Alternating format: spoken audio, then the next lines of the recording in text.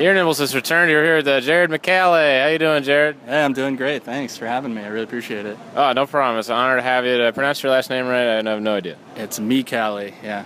That's what I said. How do you deal with all the gray hair? How do I deal with it? Just for men and a lot of confidence. Do you just for men? Just for men, like once a month. Yeah. What? Why not just own it?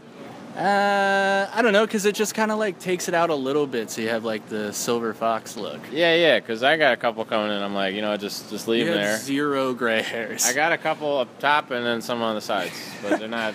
You're like 50 years old, so. I'm 30 years old, but yeah. It happens earlier for some of us. Yeah, right?